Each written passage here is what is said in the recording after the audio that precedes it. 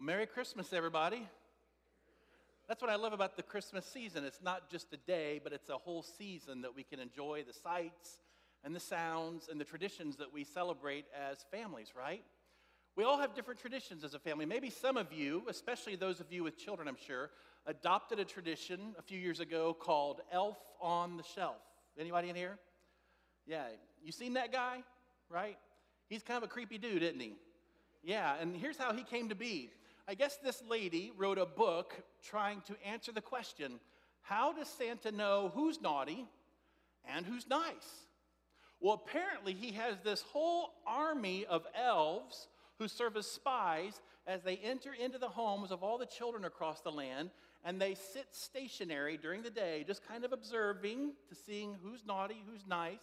And then when the little ones go to bed, the elves report back to Santa Claus the list of who's been naughty and nice. And then the next day when the kids wake up, the little elf is somewhere different in the house, engaged in some sort of different activity, still keeping his eyes on the children. Now today we call that elf on the shelf. In my day we called that a stalker. I don't know about the rest of you, but that's kind of how I saw it. Now, more recently though, a woman named Katrina Shelton from Texas was having a hard time getting Elf on the Shelf to produce the desired behavior in her kids, okay? So she had to come up with something different. She came up with something called Grinch on a Bench, okay? Here's a picture of it. She found a Grinch doll, and she got it all decked out in Christmassy-looking attire. And here's how Grinch on the Bench works. See, Elf on the Shelf just reports back to Santa what the kids have done. Grinch on a Bench actually takes kids' presents from under the tree. So what she did was she got some decoy presents, put the names of her children on the presents, and if their kids did not behave in the way they were hoping to on a given day, the kids would wake up the next morning and find one of their presents missing from the tree because Grinch on a Bench took it away. But it got the desired effective behavior out of her children. Now, I know some of you millennials in here are thinking right now, man, that is just so wicked to do that to your kids. But those of us who are seasoned, veteran parents say, that woman is a genius, right? She's got it going on. I've always loved the story of the Grinch. I can still remember watching when I was knee-high, watching the Grinch come on TV and seeing that sinister little grin turn into an even more sinister smile as he had plans to destroy Christmas. But the best part of the movie came when at the very end, we saw the Grinch's heart grow a couple times bigger and Christmas saved the Grinch, right? So, the reason why we love that story is because redemption stories are always the best stories.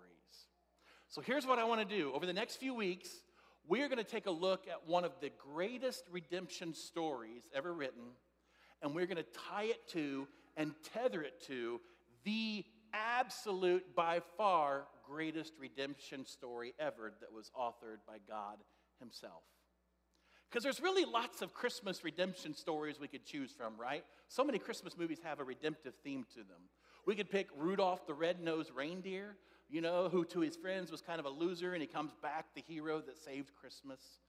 We could talk about George Bailey in It's a Wonderful Life and how people thought he might be this crook and how he wished he never existed, but he comes to find out how many true friends he has, and he's not going to be charged with anything, and the money comes in, right? We could talk about Home Alone, when little Kevin McAllister redeemed himself by snookering all the wet bandits that were trying to attack his home. Or we could talk about maybe some of y'all's favorite, Christmas Vacation, right? And you get a little teary-eyed when you see Clark Griswold go from Jelly of the Month Club to now he's getting that pool that he's always wanted, right? He's been redeemed somehow. Those are all great stories. But I'm convinced that the greatest story, my personal favorite in the Christmas season, has to be A Christmas Carol, based upon the book by Charles Dickens. Now, listen to me. In order to understand the story, you've got to understand the background, the context under which Dickens was writing this story, okay? So let me take you on a journey back to the mid-1800s Victorian England, okay? Now, there has never been a time in history where it's been easy to be poor, but specifically this day and time in the mid-1800s, it was very, very, very hard to be poor because of the increased practice of child labor, all right? Even Charles Dickens' own dad was thrown into debtor's prison in 1824, and Charles had to drop out of school. He had to pawn off his beloved books, and he himself had to work long, back-breaking hours in a boot factory, all right? But by the early 1840s, Charles Dickens had grown in popularity as a pretty good writer. And he had a journalist friend who had just done a report for the government on the practice of child labor. And when Dickens read this report, it broke his heart because he read about 8-year-old kids who had to work 11-hour days, 6 days a week in dirty, dark, dangerous, unhealthy coal mines. He read about little girls who didn't even know really what the sun was because they had to be at work at the sewing factory before the sun rose, and they had to stay long after the sun had set. So they never even got any exposure to the sun. So here's what Dickens said.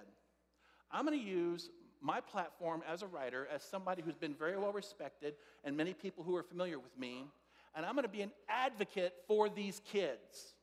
So what he was going to do originally was write a pamphlet, and the name of the pamphlet was going to be A Plea for the People of England on Behalf of the Poor Man's Child. All right? And I'm so glad he didn't just write a pamphlet, because he did something better to make a point. He did what Jesus did to make a point. Do you know what he did? He told a what? He told a story to get his point across. He started this story, he started writing A Christmas Carol in October. It was finished by December. It was first published on December 19th, 1843, and it ran out of copies by Christmas Eve of that same year, less than a week later. The next year, 13 more editions had to be printed because they kept selling out over and over and over and over. And this year, right now, 2019, we celebrate the 176th anniversary of Charles Dickens' A Christmas Carol. And not once in the last 176 years has that story ever been out of print. Now here's the question. Why do human beings resonate with that story? I think it goes back to what I said earlier. Because the best stories that we have as humanity are always redemption stories.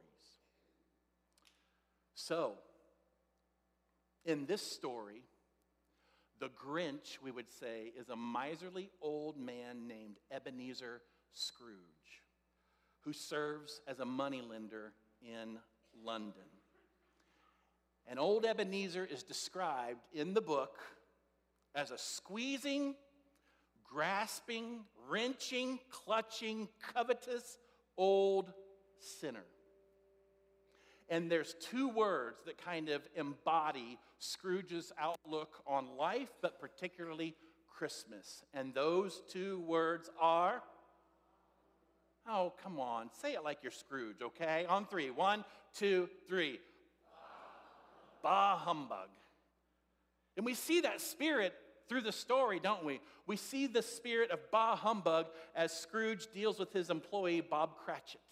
Bob Cratchit is so excited about Christmas because he gets very few holidays, and Christmas is one holiday, and Scrooge just kind of poo-poos on it and says, bah humbug to you and your Christmas, right?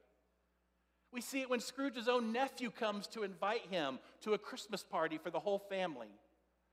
And Scrooge says, you keep Christmas in your way, and I'll keep it in mine. Bah humbug. And he scorns his nephew's invitation to the party. And we see it as well when two gentlemen step into Scrooge's shop and they're soliciting donations to help alleviate the needs and the burdens of the poor and the destitute in London. And Scrooge responds to their request by saying, are there no prisons? Are there no workhouses? And they say, well, yeah, there are. He says, well, I was afraid from what you said that we might no longer have these useful institutions. And the men said, well, those institutions do exist, but many people would rather die than to go there. And Scrooge says, well, if they'd rather die, they'd better do it and decrease the surplus population. That's a bah humbug kind of a spirit, isn't it? We just see it over and over and over, just his anti-Christmas sentiment. So Scrooge goes home. He goes home to a dark house because he doesn't want to spend money on candles. So he's fine living in a dark house because he pinches pennies so much. He doesn't want to spend money on such unnecessaries like candles, right? And he eats cold soup because to warm up the soup would require fuel of some sort, and he's so tight he doesn't want to spend money on fuel. So he makes his way up to his bedroom, and as he's preparing himself to go to sleep, he hears the clankety-clank of chains coming. And he looks around and he sees before him this ghost, this spirit, this apparition of his former business partner, Jacob Marley. And the reason why there's all these clanks is because you can see Jacob Marley has all these chains and he's bound by this heaviness around him. And Marley says, these chains I forged in my own life through my pursuit of money, my greed, my ignoring the basic needs of humanity. Humanity should have been my business, but I ignored them. And Marley says, Scrooge, I'm here for one reason. I'm here to prevent you ending up like me after you die. I'm here to prevent you from going through eternity with this kind of chains, these kinds of bondage when you die. So Scrooge, tonight, there's going to be 3 ghosts that come visit you. There's going to be a ghost of Christmas past, a ghost of Christmas present, a ghost of Christmas future. And he departs. Well, Scrooge dismisses the visit like it was some sort of a hallucination or a bad dream, or even the result of some indigestion of some food that did not settle well. So he puts his head on the pillow, and sure enough, moments later, he is his first visitor, the ghost of Christmas past. And she tells Scrooge, I'm going to take you to some past Christmases of your life. And so they start on a journey. And their destination is specifically one of Scrooge's childhood Christmases, and she takes him to his school that he attended as a boy. And as they arrive, they see a boy who's sitting all by himself at a desk. He's lonely. He's being neglected by his peers. And Scrooge says, I recognize that boy. And he begins to sob. And you start to get a hint right there with the tears and the connection of Scrooge that maybe the reason why this old man is so crusty and so hard and just so anti-people, anti-happiness, anti-life, anti-love, anti-everything you and I cherish. That maybe the reason that he's so crusty like that is because it's his way of dealing and coping with some severe pain from his past. But the ghost's mission is not done. She takes him now to the Christmas of young adult Scrooge. And it's not just Scrooge in this scene, because Scrooge is capable of love. We don't think that about him in his older years, but at one time he was capable of love, and it was with a young woman named Belle. And he wants to marry Belle, but Belle rejects his proposal for marriage because she knows she will never be his first love. The acquisition of wealth will always be his first love, because he thinks that in acquiring wealth, that will make him in some way significant. That will make him protected against ever feeling neglected again like he was when he was a little boy. So wealth becomes his security against future hurts. So listen to Belle's rejection of him. Listen what she says. She says, an idol has replaced me, and I release you to the life you have chosen. Oh.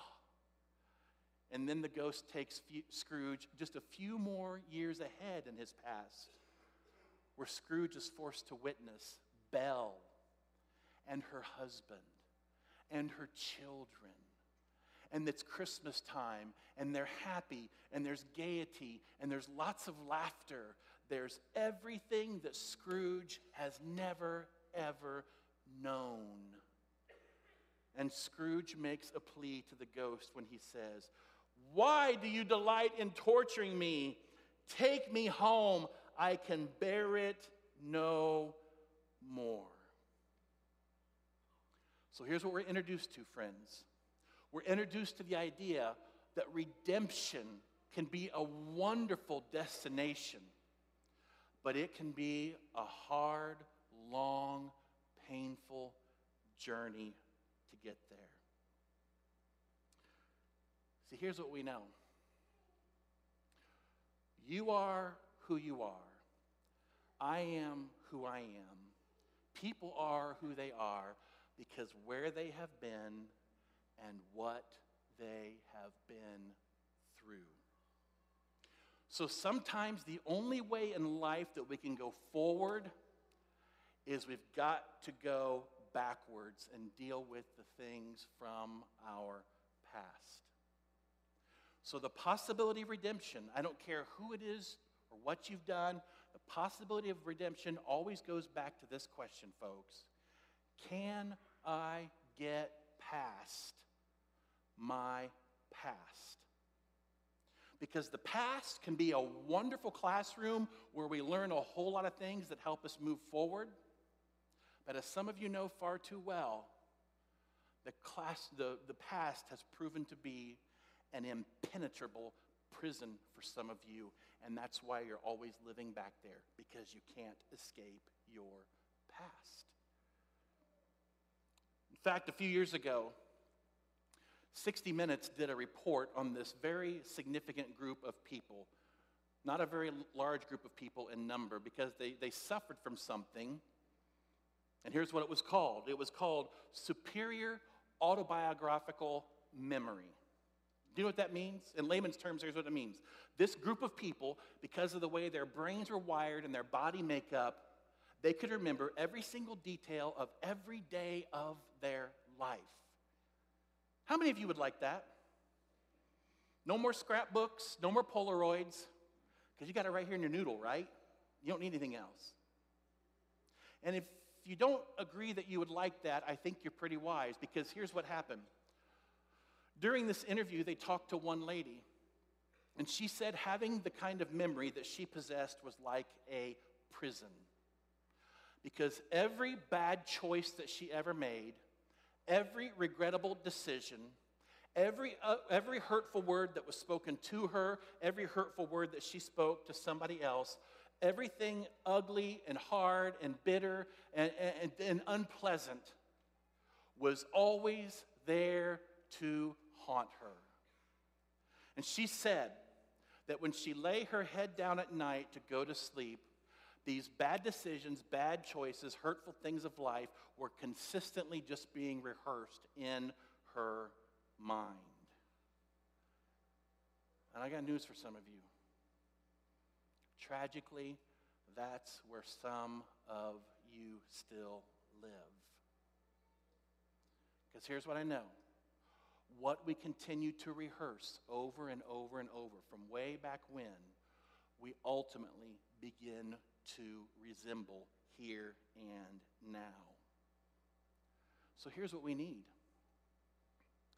We need a story that can rescue you and me from our past stories. What we need is nothing less than Christmas. It was first announced by the angels who appeared in the sky, and they were saying in Luke 2:10, "Do not be afraid. I bring you good news that will cause great joy for all the people. Today, in the town of David, a Savior has been born to you. He is the Messiah, the Lord." That's what we need. We need better news that's greater than our current story, right? So let's talk about this for a moment. Let's talk about how Christmas is greater than all my past. Because here's what I know. We're all sinners. And by that I mean we've all got those things in our life that we wish we had a do-over again. The I wish I wouldn't have. The should have, could have, would have. If I only had that moment in time back again, I would do things completely differently. My life would be different now. My family would be different now. But because of this certain time and this decision, it's wreaked havoc in my life. In fact, I read about a man whose name was Rogers Cadenhead, okay? And he had the foresight to do something. When he saw that Pope John Paul II was ailing in his health, he went out and purchased the domain name www.benedict16.com because he was betting on the fact that when Pope John Paul II died, that Cardinal Benedict would become the next pope. And guess what? He was absolutely right. So now he's the sole possessor of the website that the Vatican desperately wants. So they talk. And Rogers Cadenhead says, I don't want any money for it, but there are a few things I want. I want 3 things specifically. First, I want one of those really tall, pointy pope hats. Second, I want a 2-night stay at the Vatican Hotel. And third, I want complete absolution, no questions asked about the 3rd week of March, 1987. Now, I don't know what he did that 3rd week of March 1987, but here's what I know. You've got your 3rd week of March. I've got my 3rd week of March, right? For some of you, it's extended even just beyond weeks. You're maybe at months, or maybe some of you lived absolute years in a time and place where you have regret now, wishing you had a do-over. We've all got skeletons in the closet. Amen? It's a big, big club. Even our biblical heroes aren't exempt, are they? You look at all the who's who of the Bible, and you'll see they've got regrets. I'm sure that Noah regretted the day that he got drunk, and that time changed his life forever. It changed his family forever. Do you think that Abraham ever looked back on regret at the times where he lied about Sarah being his sister when she was really his wife, and he wished that he would have just expressed faith in God and told the truth in those moments? What about David? You think David ever laid his head on his pillow at night and had the images of Uriah the Hittite, this loyal soldier in his army? David knowing full well that he committed adultery with Uriah's wife and planned and plotted Uriah's own murder. Do you think that David ever regretted that? Do you think that Peter ever had a time when he thought back to the night of Jesus' trial and arrest, and Peter could hear in his mind over and over that cock crowing 3 times, with each time Peter denying that he knew Jesus? Do you think he wished he had that moment to do over again, to wipe off the slate, to make it right? We've all messed up. We've all got those moments in our past that we could wish were just completely absolved, no questions asked. So I want you to listen to what the angel said to Joseph about Mary's pregnancy, because here's where we have some hope. Matthew 1:21. She will give birth to a son, and you are to give him the name Jesus, because he will save his people from their sins. Jesus means the Lord saves. So he is the perfect Savior for all the imperfect times in your life and in my life. And you know why we need to hear that today? Because if you're anything like me, sometimes you can paint God with a brush that he does not deserve to be painted with. Sometimes we look at God as if he's the divine Santa Claus, and he's keeping track of who's been naughty and who's been nice. And when is God going to bring this up to me and demand the pound of flesh that I owe him? And here's the answer biblically. The psalmist asked this question. And here's what the conclusion he came to. Psalm 130, verse 3. Lord, if you kept a record of our sins, who, O Lord, could ever survive? But you offer forgiveness. God is not making a list. God is not checking it twice. Do you know why? God no longer has the list. You say, well, what happened to it? Well, Psalm 103, verse 12. As far as the east is from the west, so far has he removed our transgressions from us. Micah 7:19. You will again have compassion on us. You will tread our sins underfoot and hurl all our iniquities into the depths of the sea. And as the late Corrie ten Boom used to say, when God throws your sins in the deepest parts of the sea, he puts up a no fishing sign. Amen? That's the God we serve. And quite frankly, some of you need to hear that. Because here's what I know you do on a regular basis. You keep beating yourself up for sins that heaven has no record of. You're letting the past dictate your present and shape your future. Heaven has no record of those sins that you keep beating yourself up from if you are in Christ. But here's the struggle. Because again, I'm a fellow struggler. I'm one who kind of, as at times, had the flowers, he loves me not, he loves me not. Because you know why? I know me. And you know you. And Paul knows Paul. And here's what Paul says about himself. It's the anthem of the human race. Listen what he says here. Romans 7:15. I don't really understand myself. For I want to do what is right, but I don't do it. Instead, I do what I hate. Can I get a witness in here this morning? Yes, we're all guilty, right? We know what God wants. We know what God desires. We want to walk in those ways, but we find ourselves backpedaling and doing the exact opposite, right? So Paul's got this inner tension between what he knows he wants to do, the kind of man he wants to be, and the reality of the kind of man that he is. And in a moment of desperation, here's what he cries out. He says, "Oh, what a miserable person I am.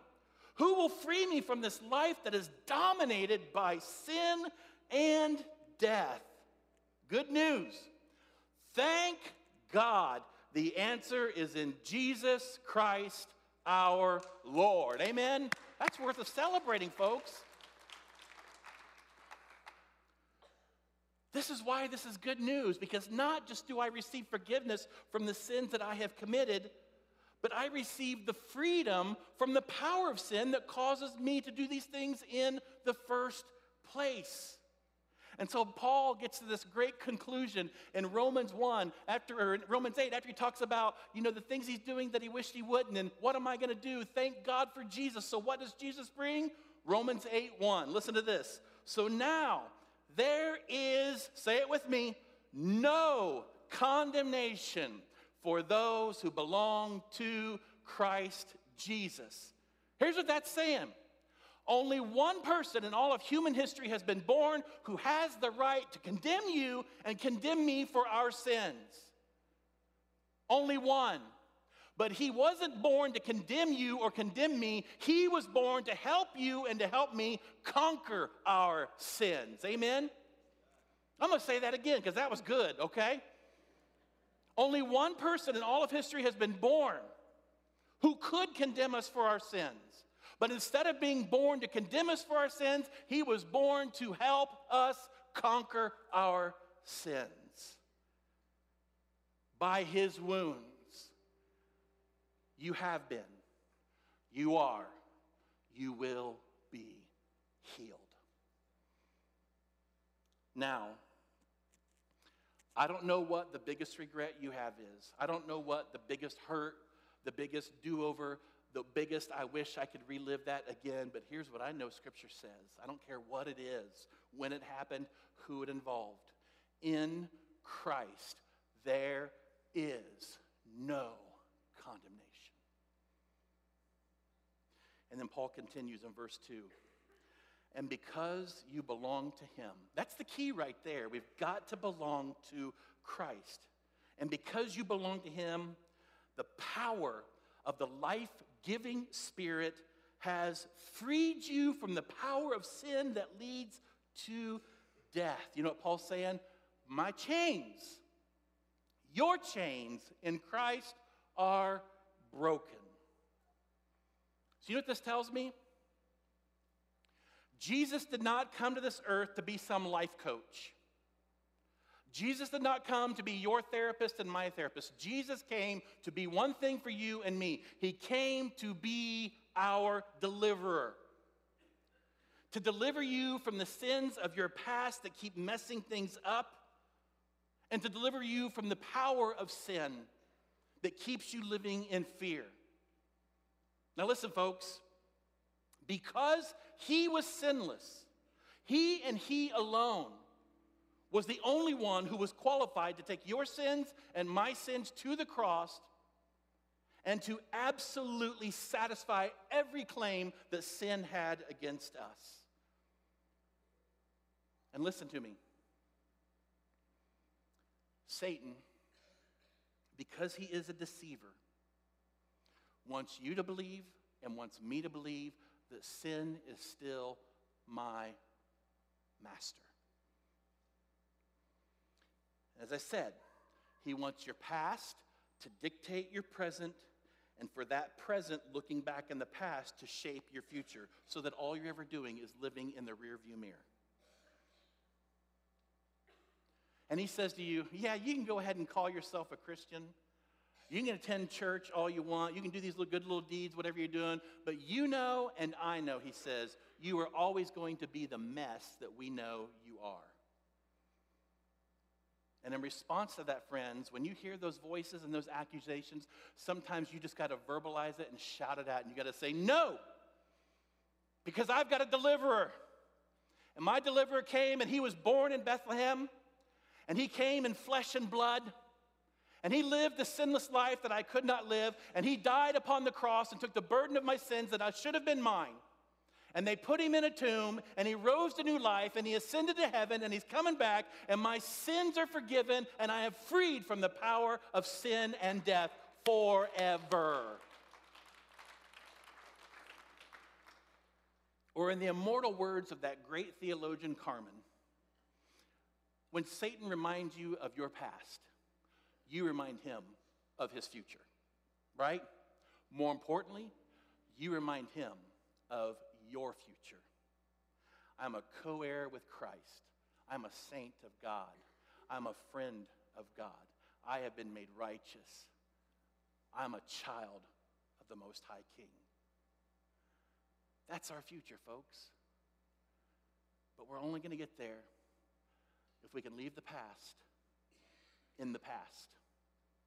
Charles Wesley got it when he penned the words of "Hark the Herald Angels Sing." That's why I wanted Michael and the worship team to sing that this morning, because there's a certain line in there that applies to you and applies to me. Listen what he says. Mild he lays his glory by, born that man may no longer die, born to raise the sons of earth, born to give them what?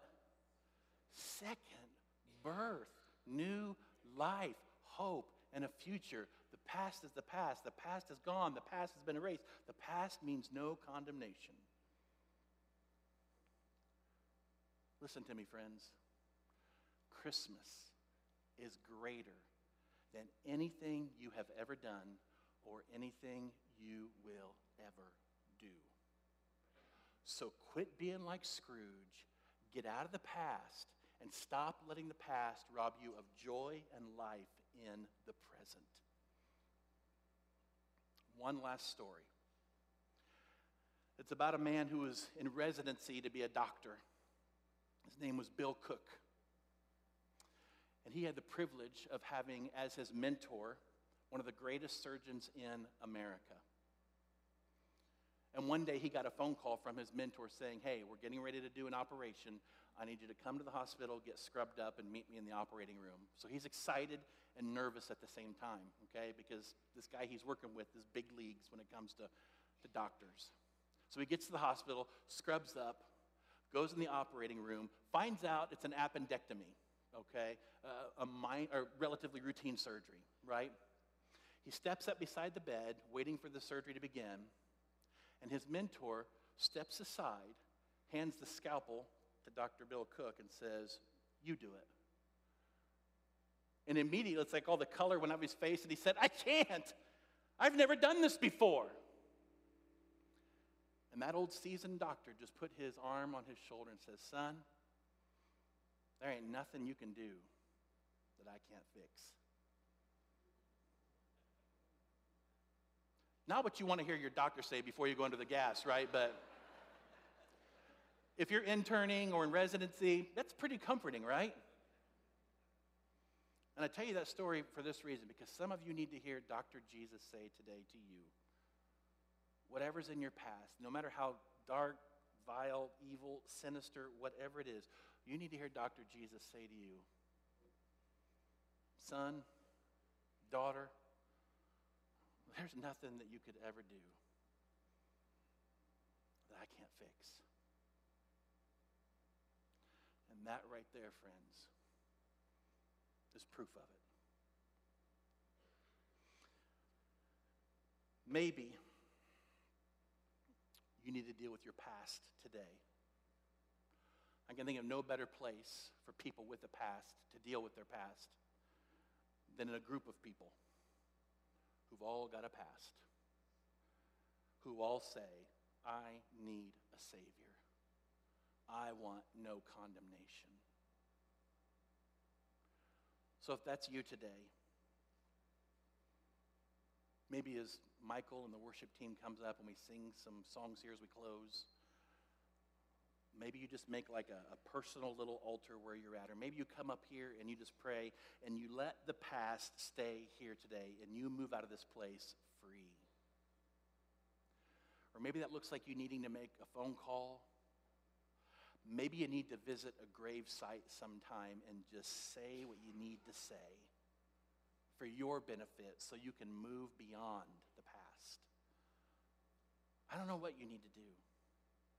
I know God does not want you living in the present, constantly tethered to a past, robbing you and sucking all the joy and life out of now. And if you need prayer about something in the back porch today, myself and some elders will be back there, and we can help you process this, and we'll pray with you, and we'll hear you out. We just want you to leave free. We don't want you to be like Scrooge and develop a crust and a hardness in life because of what was done to you in the past. Christ has so much more for you, friends, than that. So do business with your past today so you can have a better future. And that's the whole reason why we celebrate the Lord's Supper. Because we're admitting through cup and loaf, we're believing with everything we have, there's nothing that I've done that Dr. Jesus can't fix.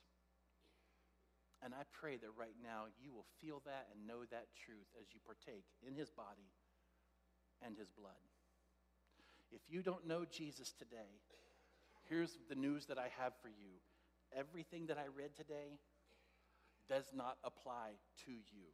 Remember, the key is being in Christ, acknowledging his lordship, that he is your God, your Savior, and your King. And if you've never submitted to him in that way, the news I have for you is you are under condemnation.